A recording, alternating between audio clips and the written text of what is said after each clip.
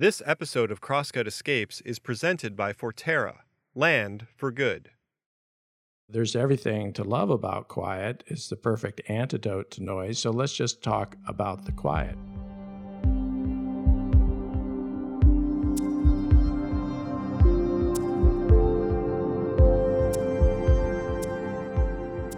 Hello, listener. Welcome to Crosscut Escapes. I'm your host, Ted Alvarez, and I'm going to show you something.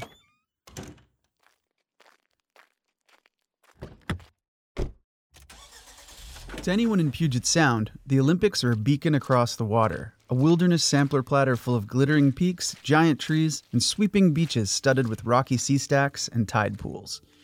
Its world-famous temperate rainforests are indeed some of the wettest places on Earth. The epicenter of all this wetness happens in the western river valleys, where winter storms feed 200-foot-tall conifers. Thick green moss carpets everything, making it look like a place out of fantasy or legend. This is especially true in the Hoh rainforest, where it rains an average of 12 feet per year. But if Gordon Hempton had his way, it would also be the quietest place on Earth. I've spent a lifetime, 4 decades, as an acoustic ecologist, starting out here in Washington State after I spent 18 months unable to hear. It was sudden onset deaf, basically cut me off from my career.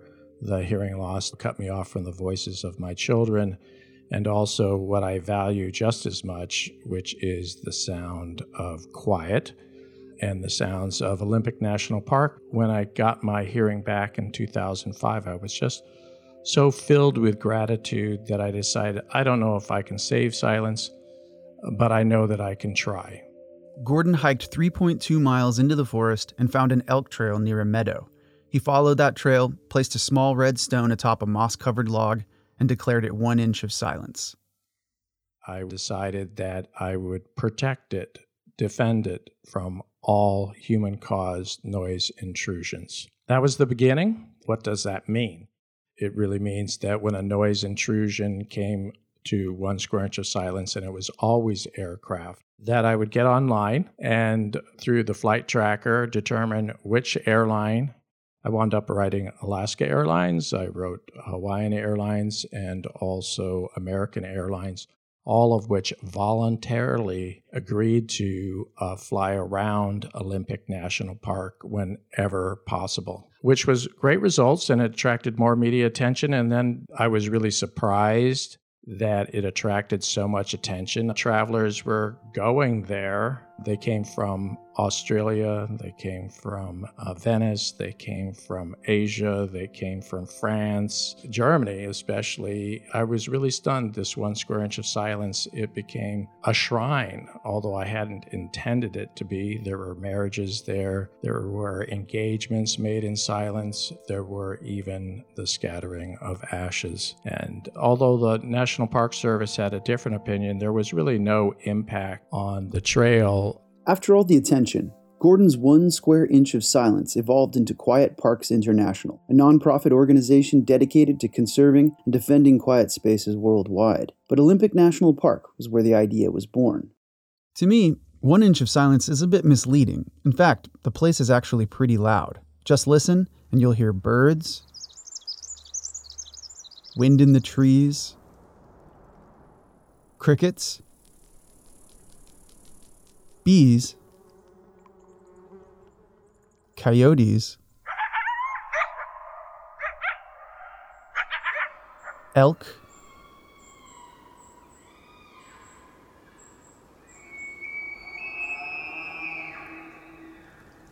thunder,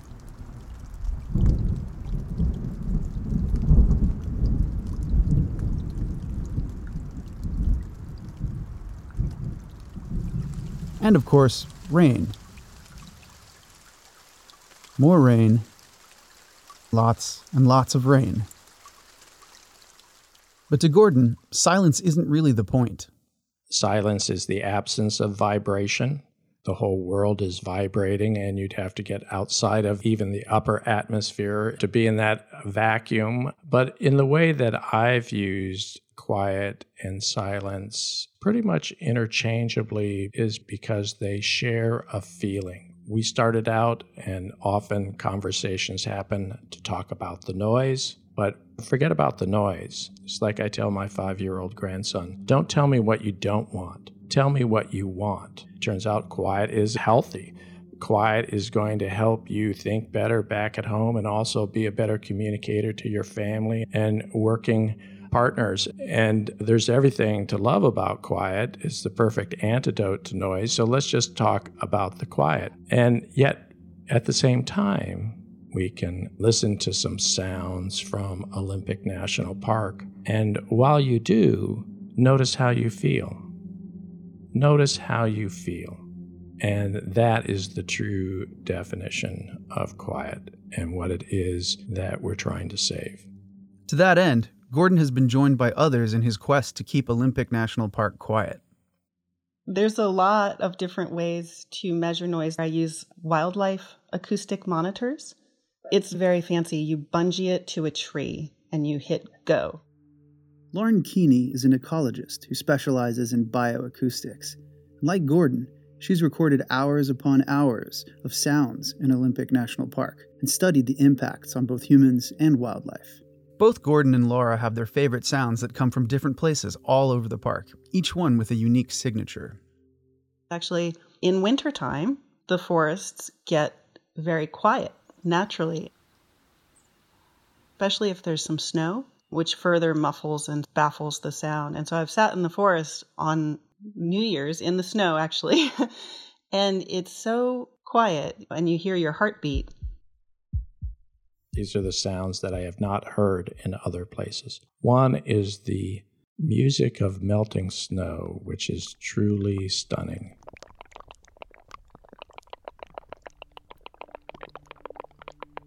It's actually more like a newly arranged form of reggae. You really want to dance to it when you hear it. And then another big one would certainly be the Roosevelt elk bugling in fall over a distance.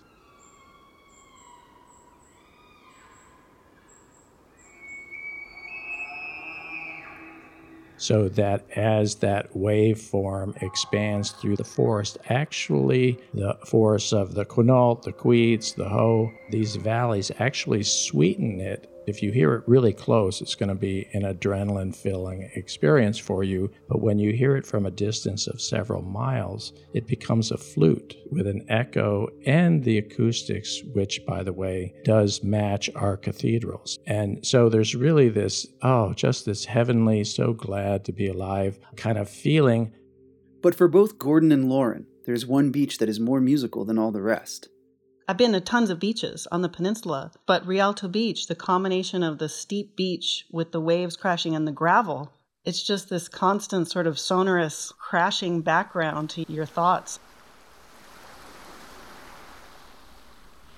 I've recorded it more than 700 times, and each time is different. This biggest secret of Rialto Beach is inside of the giant Sitka spruce logs that have floated down like the Quileute River and other places like that, and then they lodge themselves into what I now call the driftwood forest, and you go inside these logs, and these logs are the same logs, the same species that are used for the crafting of violins, because the wood fibers get excited when they receive acoustic energy, and in this case it's the roar of Rialto Beach, and it excites the log, and it's nature's largest violin.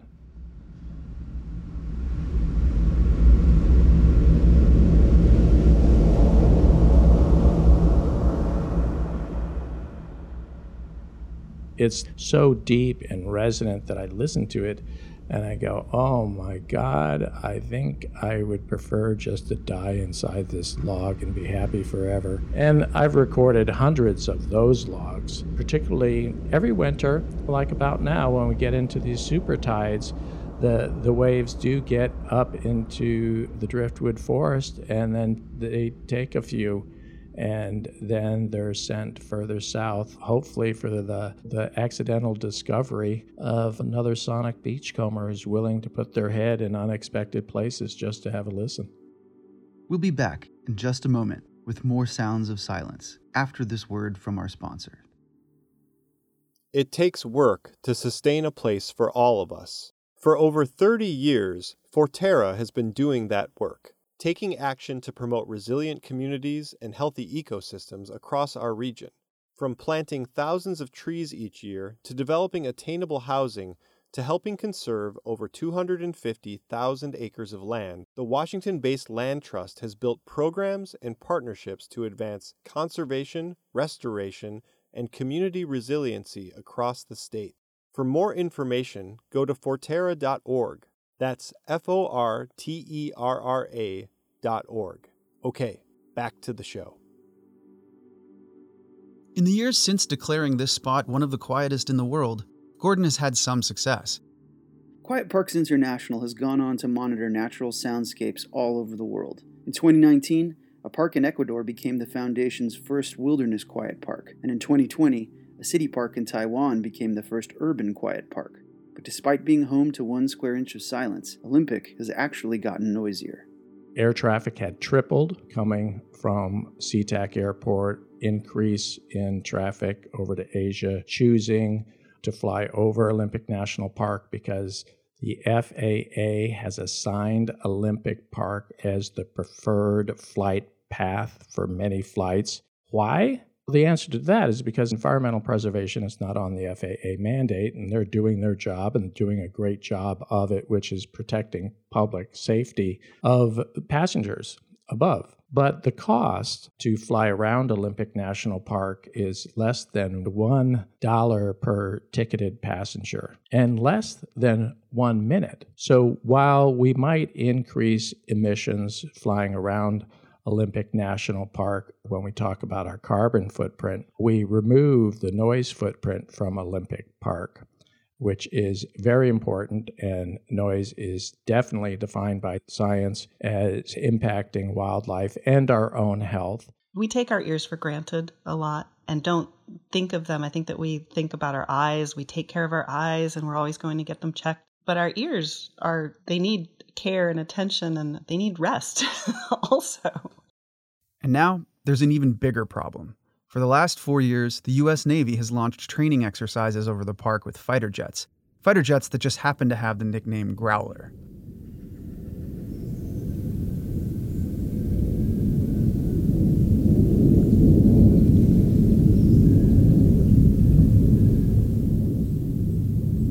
These jets are literally the loudest jets I've ever heard.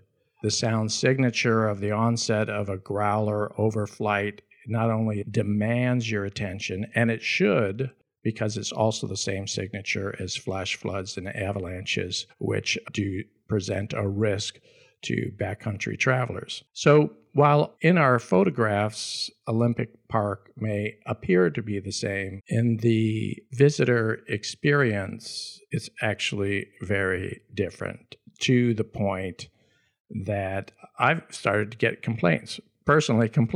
I gave up on 1 square inch of silence as anything but a historical marker, simply because I can't be sending people to a place that their dose of aircraft noise is now approaching a solid hour in any day at 1 square inch of silence. Lauren has been studying the jets, recording the sounds they make, trying to figure out how much disturbance they cause. According to her research, the Navy is responsible for 88% of air traffic noise in the park, and there's an average of about an hour of total jet noise a day. The planes are so loud that you can hear it 100 feet below the surface of water. All of the aircraft that we have flying around, that basically some of that noise is entering the water, is the sort of mind-blowing thing. And so, unfortunately, it's just we haven't done the research yet to really say what the impacts are.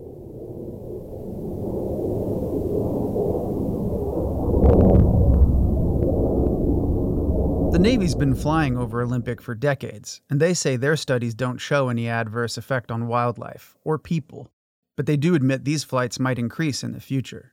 So this is where that tension comes, because the national park has soundscape management as part of their policies, and they work really hard to preserve the 95% wilderness designation there. The National Park Service, they can't even fly a helicopter there unless it's life or death. So this is how seriously. They take their mandate, and it's a legal requirement. They are legally required to preserve wilderness experiences for people, including the acoustic environment. So this is where it gets into that tension. The National Park Service is going to extraordinary lengths to protect the wilderness experience, including, as well as they can, the acoustic soundscape.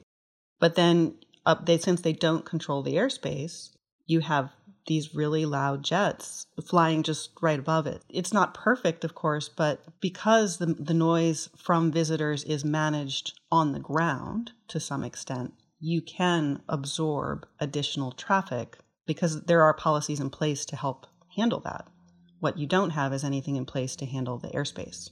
Gordon's quick to note that there aren't any winners or losers in this fight. He, Lauren, and plenty of others still believe we can all come together for a little peace and quiet. I'm not speaking as anti-military. I grew up in a military family. We moved every 2 years. I understand the sacrifices that families do for just accommodating the frequent moves and everything that's involved. And this is not a statement against aviation either. Aviation is wonderful. I fly as part of my business to the soundscapes. So I don't see a conflict of interest when we learn to fly around these treasured areas that all of us appreciate. That only increases the attraction to travel. This is good for everybody. We just don't want big mistakes to happen in the meantime. There is something that each individual can do when we can say post-COVID-19, and we're all anxious to travel again and explore new places far enough away that we'll fly again. Before you book online, call the airline and ask them what their flight track is. Do they follow green flight practices? Do they, in the decision-making, where their aircraft will fly, do they try to avoid wilderness areas? And honestly, for the first 100 callers, that'll be the first time they ever even thought about it. But it's going to make a difference. It may seem like a disappointment that as our wild spaces shrink, our wild soundscapes are shrinking with them, leaving fewer places free from the intrusions of human society. But for me, Olympic National Park, and 1 square inch of silence within it, still stands as a source of inspiration rather than desperation, a whisper of what it and other parts of the world might sound like. When you visit the Hoh or go anywhere within the park's sprawling wilderness, most of the time, you'll still more likely than not find yourself overwhelmed. Not with silence or quiet, but with the joyful noise that the Olympics have produced for millions upon millions of years. For now. That's it for this week's episode. Many thanks to Gordon Hempton and Lauren Keeney, who both also provided the Olympic soundscapes used in this episode. The episode was engineered by Carolyn Smith. Music and additional recording by The Explorist. You can subscribe to Crosscut Escapes on Apple Podcasts, Stitcher, or wherever you listen. For more on Crosscut Escapes, go to crosscut.com/escapes. And if you like the show, please review us. It helps other people find us. Crosscut Escapes is a product of Cascade Public Media. I'm Ted Alvarez, and we'll be back with another episode next week.